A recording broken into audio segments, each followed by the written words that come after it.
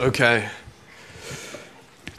After you've found James 3, we're going to be going through verses 1 through 6 today. And you can stand up with me as we read God's word. And this is just a way to acknowledge and honor the word. So, James 3, 1 through 6. Dear brothers and sisters, not many of you should become teachers in the church, for we who teach will be judged more strictly. Indeed, we all make many mistakes, for if we could control our tongues, we would be perfect and could also control ourselves in every other way.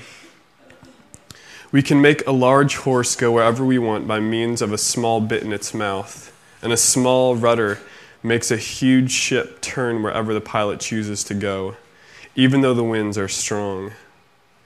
In the same way, the tongue is a small thing that makes grand speeches.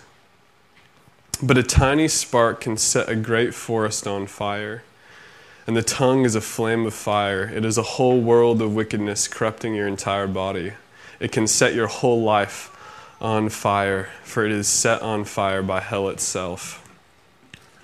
Oh God, I pray that these words will have greater significance for us today, that during this time you'll be working on our hearts, God, to purify the way we present ourselves in our speech to each other and the way we honor you and the way we speak.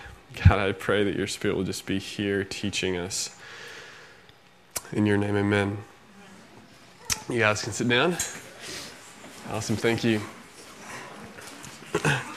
So, if you're around children at all, or whether that's your own children or people that have children, you'll probably be familiar with this phrase. Use your words, right? As they're asking the child to repeat back something they've been taught. And they're expecting a certain response from that, right?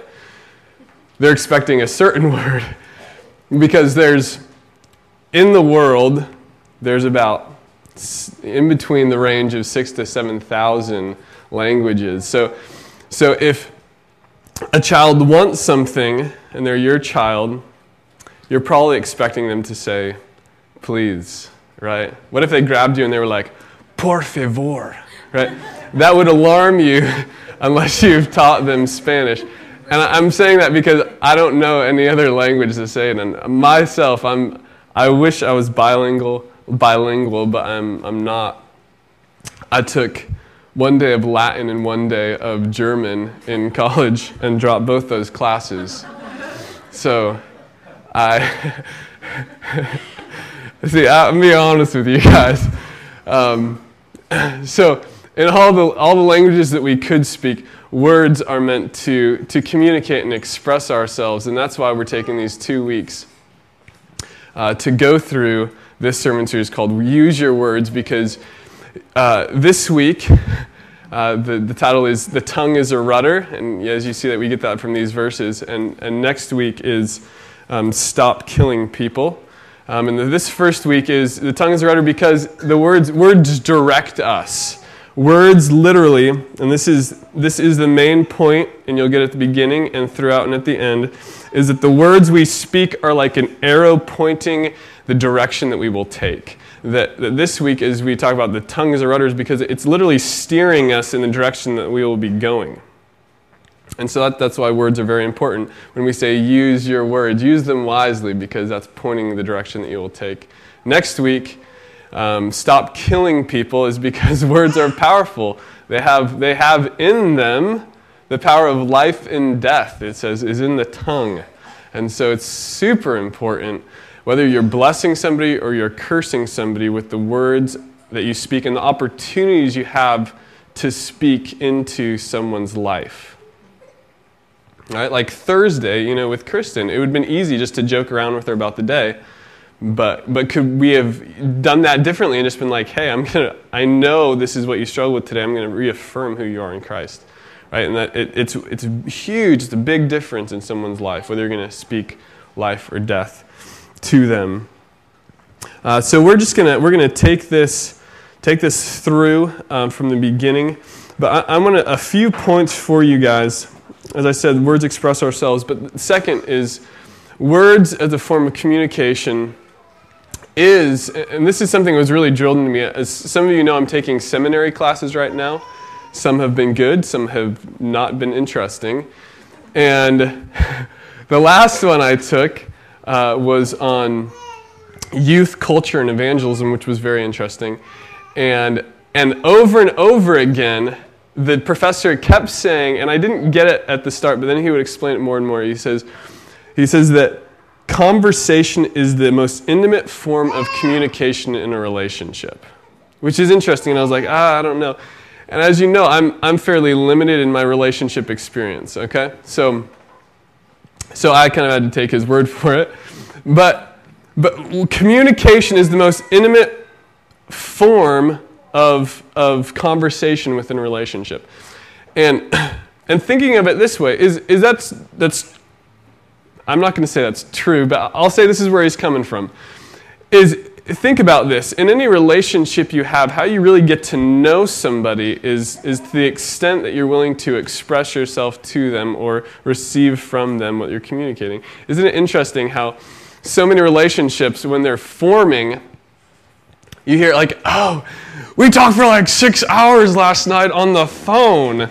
And you're like, wow, I hope that's mobile to mobile.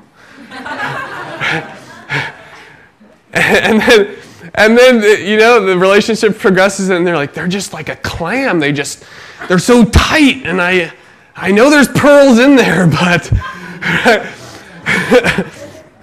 And that's the way it's happened. So what happened to that 6-hour-long conversation? That was probably like 2 hours of like, I love you more, right?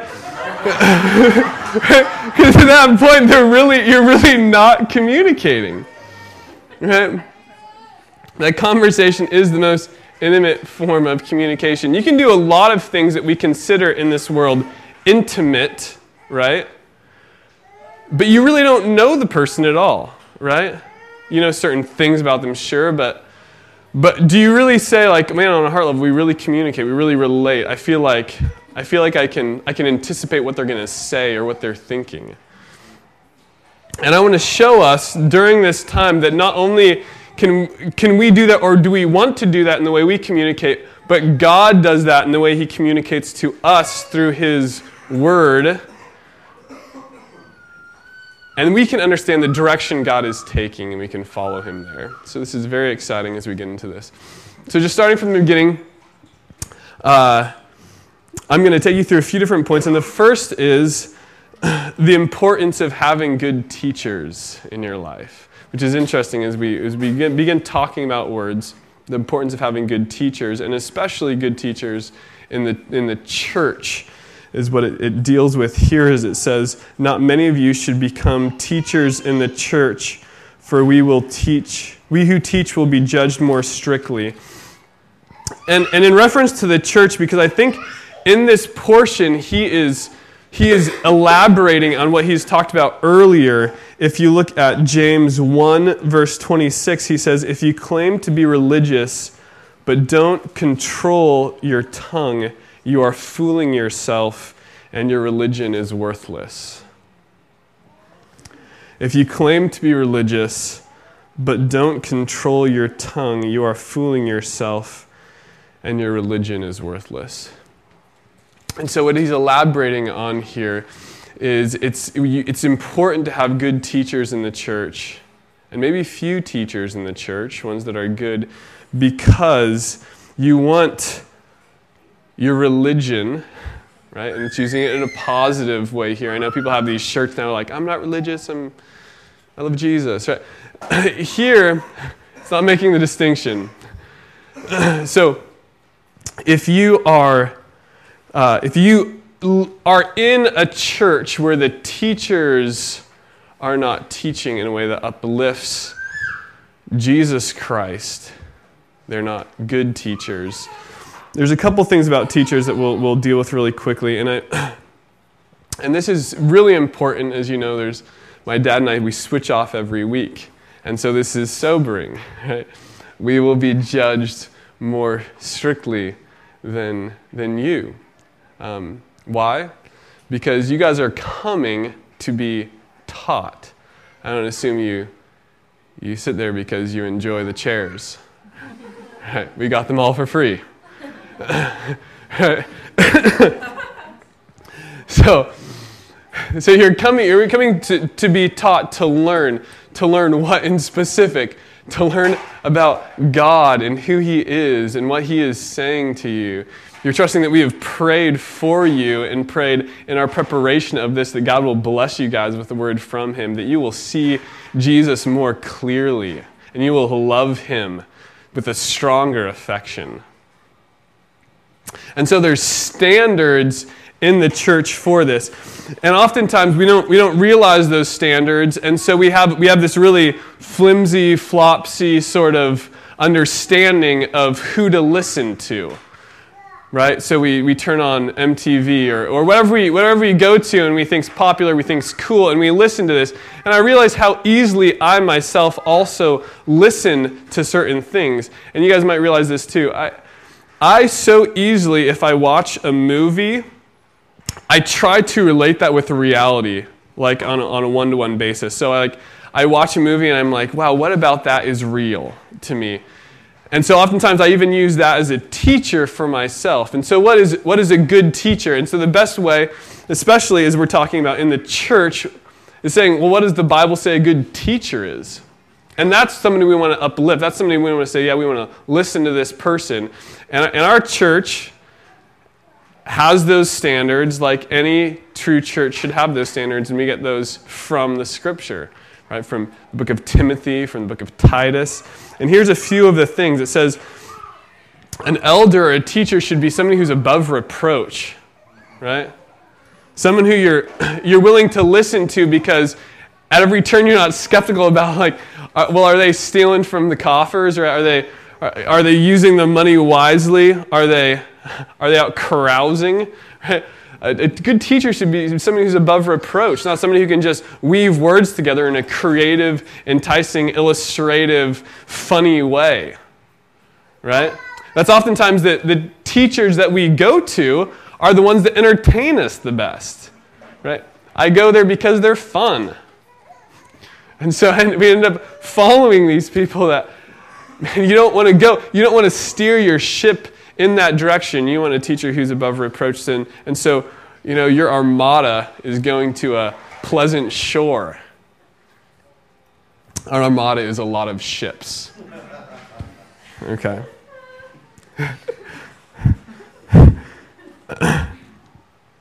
A teacher should be respectable. A teacher should be hospitable. Hospitable in the way, that doesn't mean they have to be like the best barbecuer around, but it means they're somebody who are welcoming to other people. You don't want a teacher who is like, I'm just not a people person, right? I read and I talk, but I clam up when I'm around people, and I just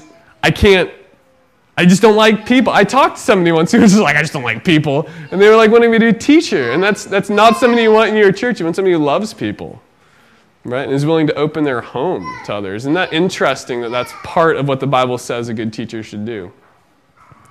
Somebody who's able to teach, not addicted to wine, right? Not addicted to wine. It says to be sober, which means just not addicted to anything, right? That they're not an addictive personality that's just latching on to things. And so all of a sudden, when their fancy goes in a certain way, the church follows their fancy, right? How terrible would that be? Right? I just like green a lot. Let's just paint the walls green, right? And somebody like that, that'd be really confusing for a church. If all of a sudden everything that they value, their personal things they value, the church had to value, right? That would be absolutely terrible. But in the end, the most important thing is that they're a person that holds fast to the Word of God, right? Someone that holds fast to the Word of God and is constantly themselves being molded to the Word. And so the words that are coming from their mouth are words that are just an overflow of their time in the Scripture, right? And so they're not a person governed by their own passions, but they are governed by the passion expressed in the Word of God, right? And that's something that you want. and a teacher. And so not many should be teachers because they will be judged more harshly.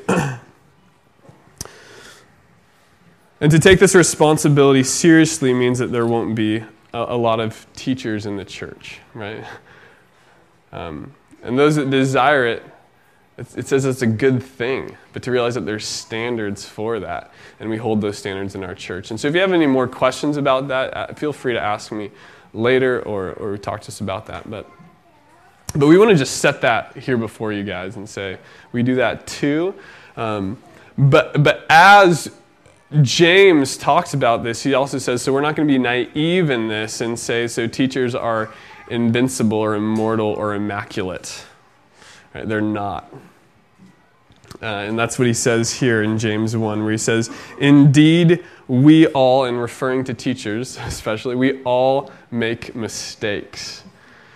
And if you ask any of my roommates, they will know that I cannot talk about using words without knowing I have a huge beam in my own eye. And so as I share with you guys, this has been a huge lesson for me. I taught this, a similar lesson to this in community group a while back, and that was really transforming for me as I began seeing that.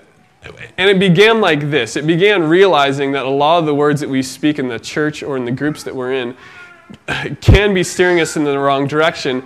And I thought, how do I bring this up without just sounding judgmental, right? How do I do that? And so what I began saying was, the tongue is a rudder, right? And some of you are more familiar with that than others. And so the tongue is a rudder. And first it's like, what does that mean? Well, and you'll see in James what that means. So how do we say it? But then I started realizing that, man, there's what does this mean in my own life? How oftentimes do I neglect to be as encouraging as I could be, or by reliving maybe experiences in words that I just shouldn't be glorifying in that really corrupts or pollutes my heart again. So as we take this seriously, I want all of us to take this seriously.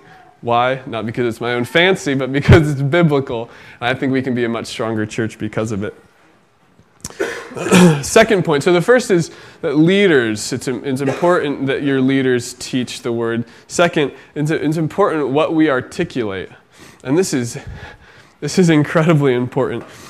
The first reason why, because what we articulate is an overflow of what is in our hearts. And you'll find this in your most carefree moments, that what you're sharing is really whatever you have going on inside of you.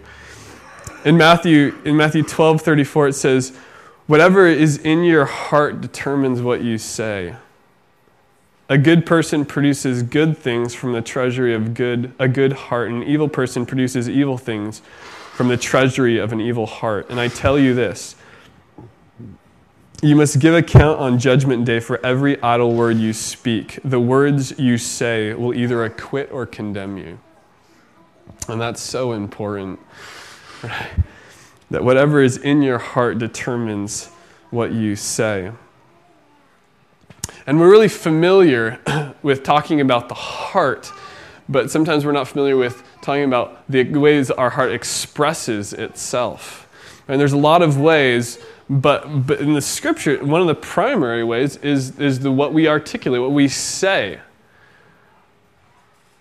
In Proverbs, we're familiar with it says, guard your heart above all else, for it determines the course of your life. But the next verse says, avoid all perverse talk. Stay away from corrupt speech.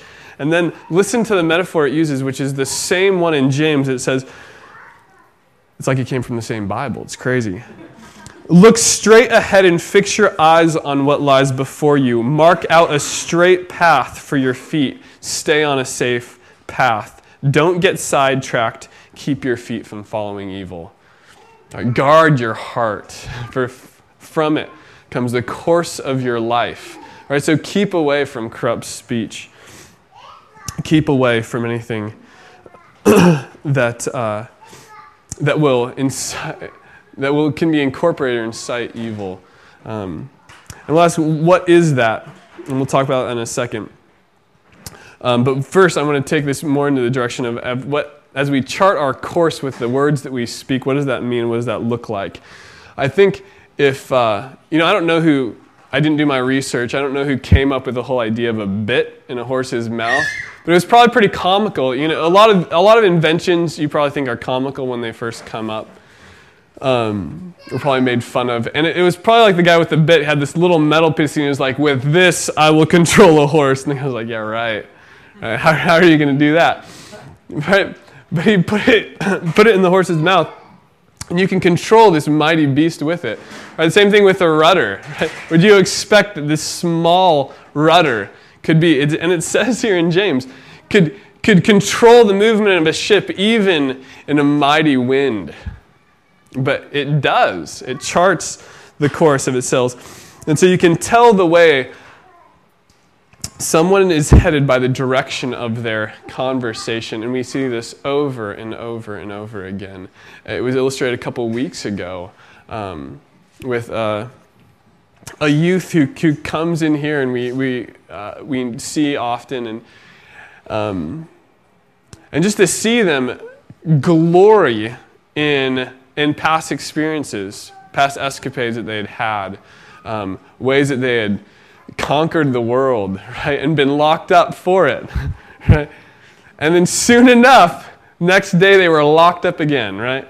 I mean, that's you get this in that small timeline, but how often does this happen in our lives? And we were familiar with, growing up, our table was full with people, right? We had a lot of people at our house. And my dad was always he always came down on where the conversation was going, right? Because we had a lot of people who could glory in what they had done, car chases they had been in. Jason Tompkin remembers this. I don't know where he is right now. Right? Car chases they had been in, right? Or right? Ways they tried to escape from the police, right? All these things. And when that became the glory of our conversation, what we boasted about, right, we would exalt it so much in our heart that it would become, again, like our sense of adventure and our sense of hope. And so it's important that the way, what we're glorying in, what we're remembering, and what we're speaking is thinking ahead of time, this is the way that I'm tracking my life to go in. And we talked about this earlier also. You can tell the way a church is headed by the direction of its conversation. If not just those who are teaching, but those who come and say, we are this church, we are a part of this church. If your conversation is, about, I don't know, there's tons of examples I could give, right? But I don't want to pick anything out. But if our conversation is going in that direction, what will become of us? Right? If there's a pastor who makes so much of himself that all of a sudden that becomes the identity of the church, and Christ is no longer the center of that church, right? That will devastate the people, right? Because they'll hold up that person so much.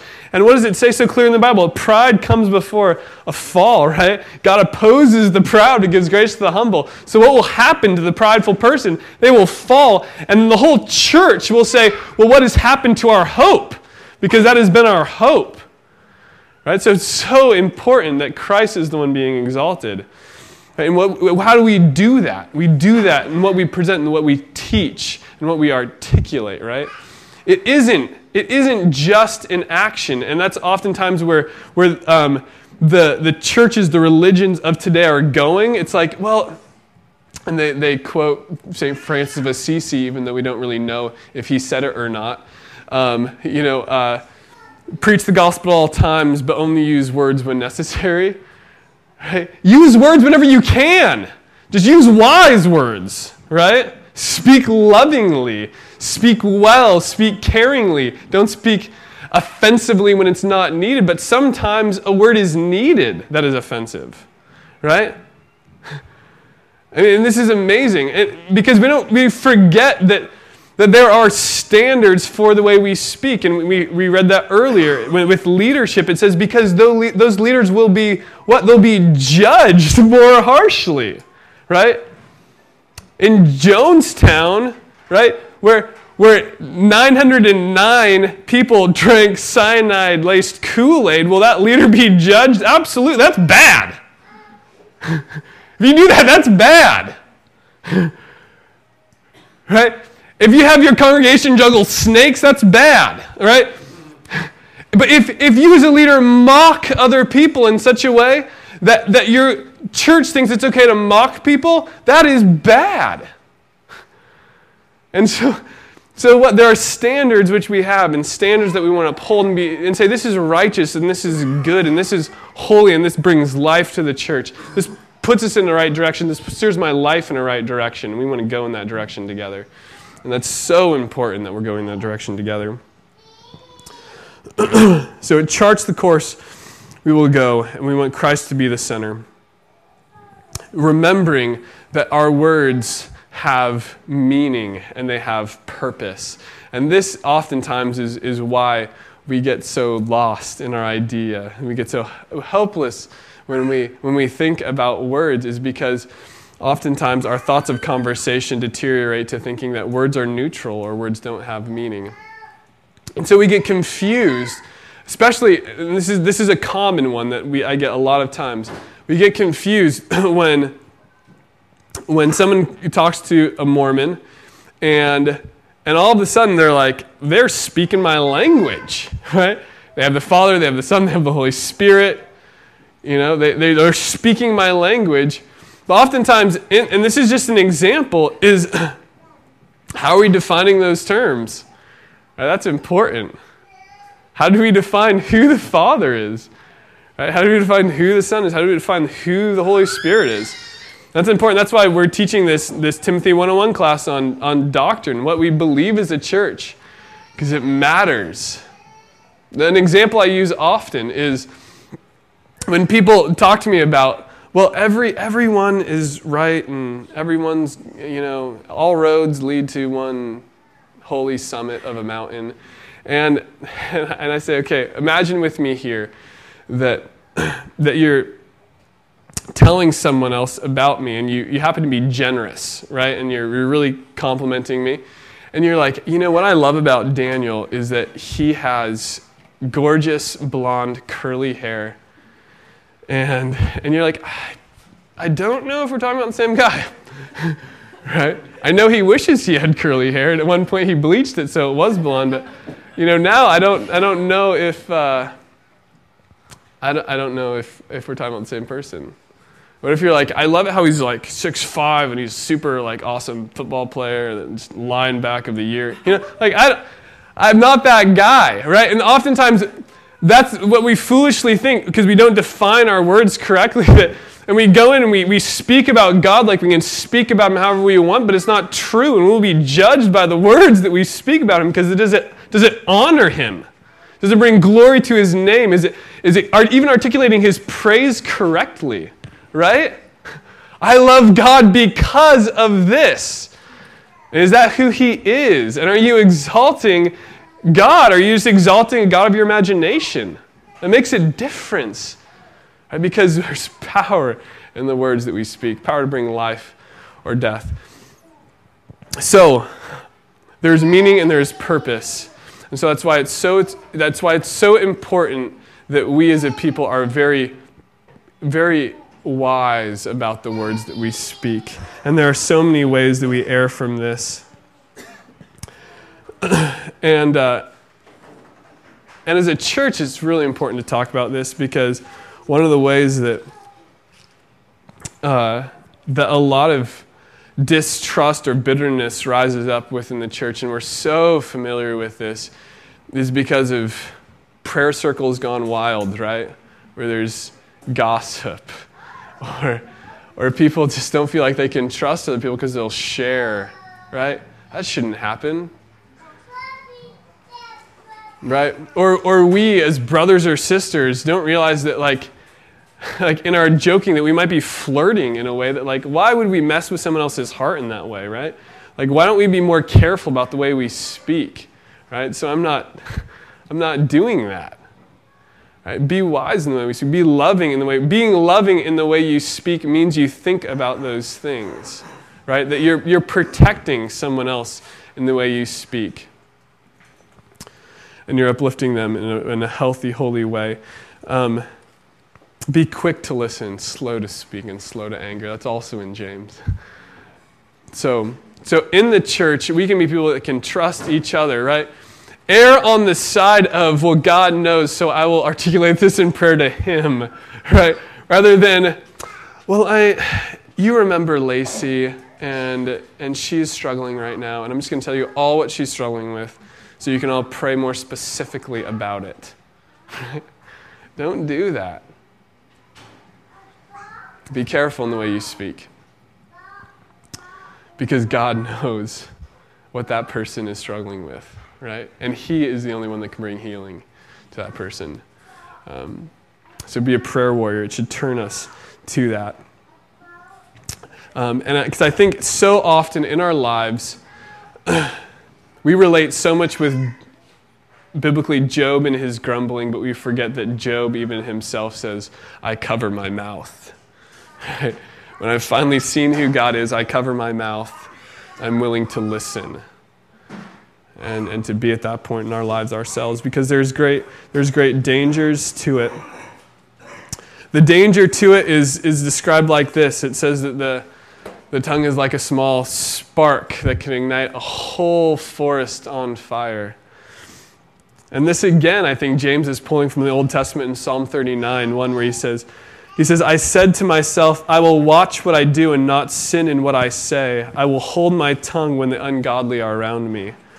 But listen to this. He says, but as I stood in silence, not even speaking of good things, the turmoil grew worse. The more I thought about, the hotter I got, igniting a fire of words. And then in response, he says, Lord, remind me how brief my time is on the earth. Remind me that my days are numbered, how fleeting my life is. You have made my life no longer than the width of my hand. My entire lifetime is but a moment. At best, each of us is but a breath. So as he held those words within him, it said it was like a fire waiting to burst up. He says, but remind me of how short my life is, so I don't use my words foolishly. In Proverbs it says, because a fool in his speech rises quarrels and is worthy to be beaten. Right? Isn't that crazy? It says, some people deserve to get beat up. How they're speaking. In Proverbs, that's crazy. Right? So keep a tight rein on your tongue. Because some people come to me to get counseling and they're like, oh man, I'm in a mess. And they're like, what happened? They're like, I said this. I'm like, well, maybe you should be in a mess. That's terrible. You said that. I mean, think about it in our relationships, right? Like we carry on our relationships, right? And so why is it that we wonder so often, why am I here? It's like, well, do you remember the way you were speaking to your spouse? That hurts. That is why you're here. Right? Let us be careful what we do with our words, and let us be quick. Let us be quick to say, I am sorry, because that word also has a lot of power. And let's be quick when we respond to that, not to say, oh, it's okay. Because it's not okay. It's not okay that that whole interaction happened, but it's okay to say, I'm sorry, and I forgive you. And for healing to take place in that way. That's powerful, right? To be able to admit, no, that's not okay. And yes, we can heal from that. And equally, dishonesty is leading. And it's misleading not only in our relationships with each other, but it's misleading in our relationship with God. It says in Matthew, right, that these people honor me with their lips, but their hearts are far from me. Their worship is a farce, for they teach man-made ideas. Right? So let us not be farcical in the way we interact with each other or the way we interact with God. Because it says, many will come in that day and say, Lord, Lord. And he'll say, I didn't know you. Right? Because we've been dishonest in the way we speak. Let's be honest in the way we articulate ourselves. And that might take more time. Right? Because all this and the danger of it itself is this. If you read in the end of verse 6, it says, it can set your whole life on fire, for it is set on fire by hell itself. And this is what it means by that. It means that through our articulation is oftentimes the way the devil promotes himself. And we talked about this 2 weeks ago. All right, the devil using, through unbelief in our own life, ways to attack each other. Right? And this is the way he's promoting himself in the world, to discriminate or to charge or to accuse or to hurt one another with the ways we speak. And so there's great danger to this. But I'm going to show you exactly how this happens in a much greater scale than ourselves. And this should be something that excites you and incites a lot of praise. 3 things. The power of word in the perspective of the grand narrative of the universe. And the first is that the world was spoken with purpose into existence. And this is so exciting. The world was spoken into existence with purpose. It was crafted by the words of God. In Psalm 33:6, it says, "The Lord merely spoke and the heavens were created. He breathed the word and all the stars were born. He assigned the seas its boundaries and locked the ocean in vast reservoirs. Let the whole world fear the Lord and let everyone stand in awe of him. For when he spoke, the world began. It appeared at his command." The world is the articulation of God, and it was crafted with purpose, and he had meaning, and he had intention, and he sent it sailing in a good direction, because after he created, he said, it's good, it's good, it's good, it's good, it's good, it's very good. And so what path he sent it on? Listen to that, right? As we still see in the world the articulation of God, yet severely broken. And broken by what? Broken by a lie. Another word. As the serpentine word to Adam and Eve was what? You can be your own gods, right? God is trying to hold something back from you. You don't trust him. Trust yourself. And by that lie, the world was broken. Right? Our ship was dashed upon the rocks. And so all of a sudden, after we were sent in this good direction by God, saying, turn to me for whatever you need, for whatever motivation, whatever wind you need in your sails, come to me and I will point you in the right direction. We believed the lie and we were dashed to pieces by that. But God restores the world by what? In the beginning was the Word, and the Word was with God, and the Word was God, right? And so not only does God create and steer the whole world in the right direction with his Word, with the powerful word from his mouth that creates something from nothing, because God can do that, but after it was broken, he can again restore by the words of his mouth, who is the final word, who? Jesus Christ, right? And so in Jesus Christ, we see the direction God is taking. And that is exciting. So when we say, God, what are you up to? What are you doing, God? We see in Jesus Christ what God is up to and the direction God has taken. And this is very, very cool. And so when you in your own life are saying, what direction am I taking? Well, consider your own articulation to yourself and the way you present yourself to others. Right? And if we want to know who God is, consider the way he speaks to us. And that is in the person of Jesus Christ. And what is he saying in Jesus Christ? He is saying this: I love the world, and I'm going to bring the world back into relationship with me.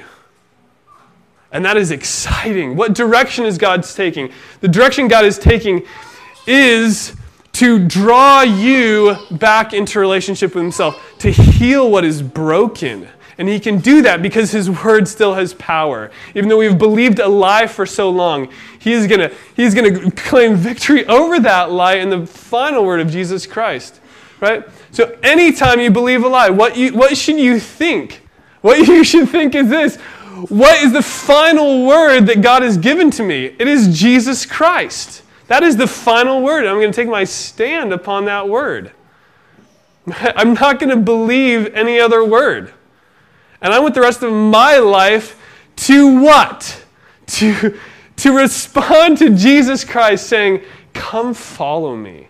Come follow me. And he made that call to the disciples, and he's still making that call to the disciples now. Right? Come, follow me. I'm going in this direction. Are you going to follow? Or are you going to keep believing a lie and be broken over and over and over again? And so it matters. It matters what words you believe. It matters what words you speak. And that is exactly what it's saying in Romans 10:10. It says, for it is by believing in your heart that you made right with God, and it is by confessing with your mouth that you are saved. Because it matters what you articulate with your mouth. And so are you going to be a person that affirms yourself in relationship with God? Or are you going to be a person that affirms those that you're in relationship with? In Colossians 3:16 it says, let the message of Christ in all its richness fill your life. Teach and counsel each other with all wisdom he gives. Sing psalms and hymns and spiritual songs to God with thanksgiving in your heart. And whatever you do or say, do it as a representative of the Lord Jesus, giving thanks through him to God the Father.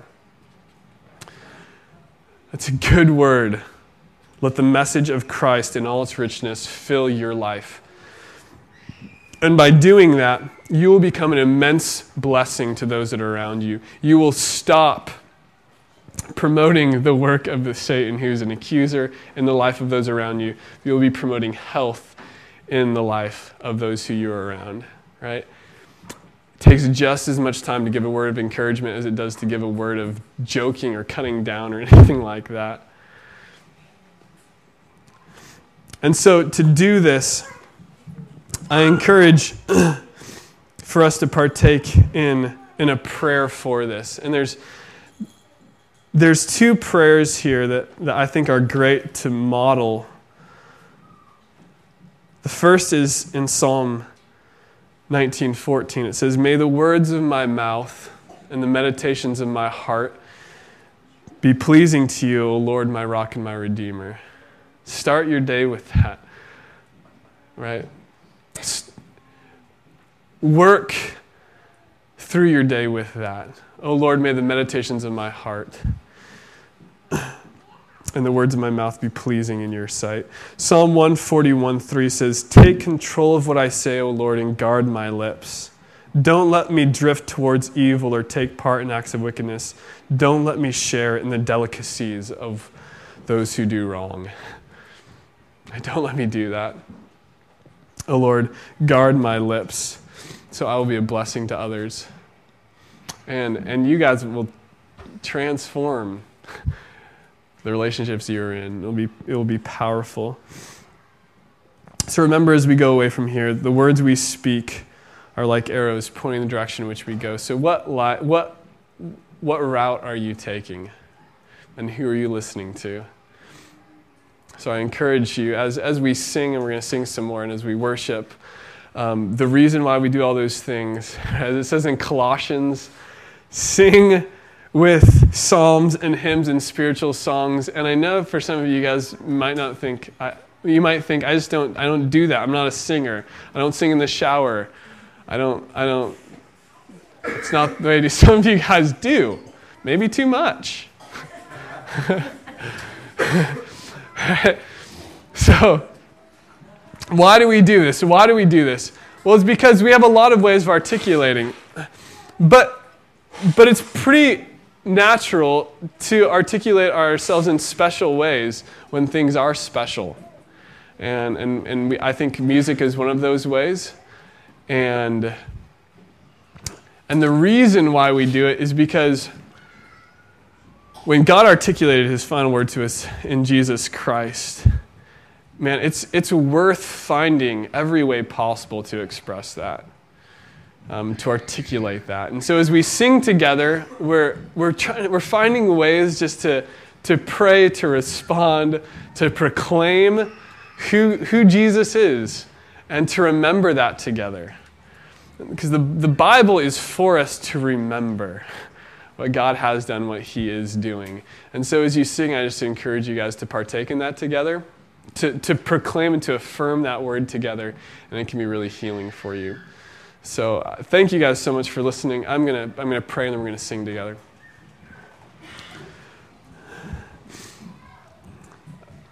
Father, thank you for the word that you have spoken in Jesus Christ, and that we can come under, we can be healed by from our brokenness, and we can participate in the healing of others through that. I pray that we'll take this seriously. I pray that today, that the words that have been spoken will help shift maybe the course of our lives as we learn to be more encouraging with what we say, encouraging in ways that we are reminding people of the direction you wish for us to take.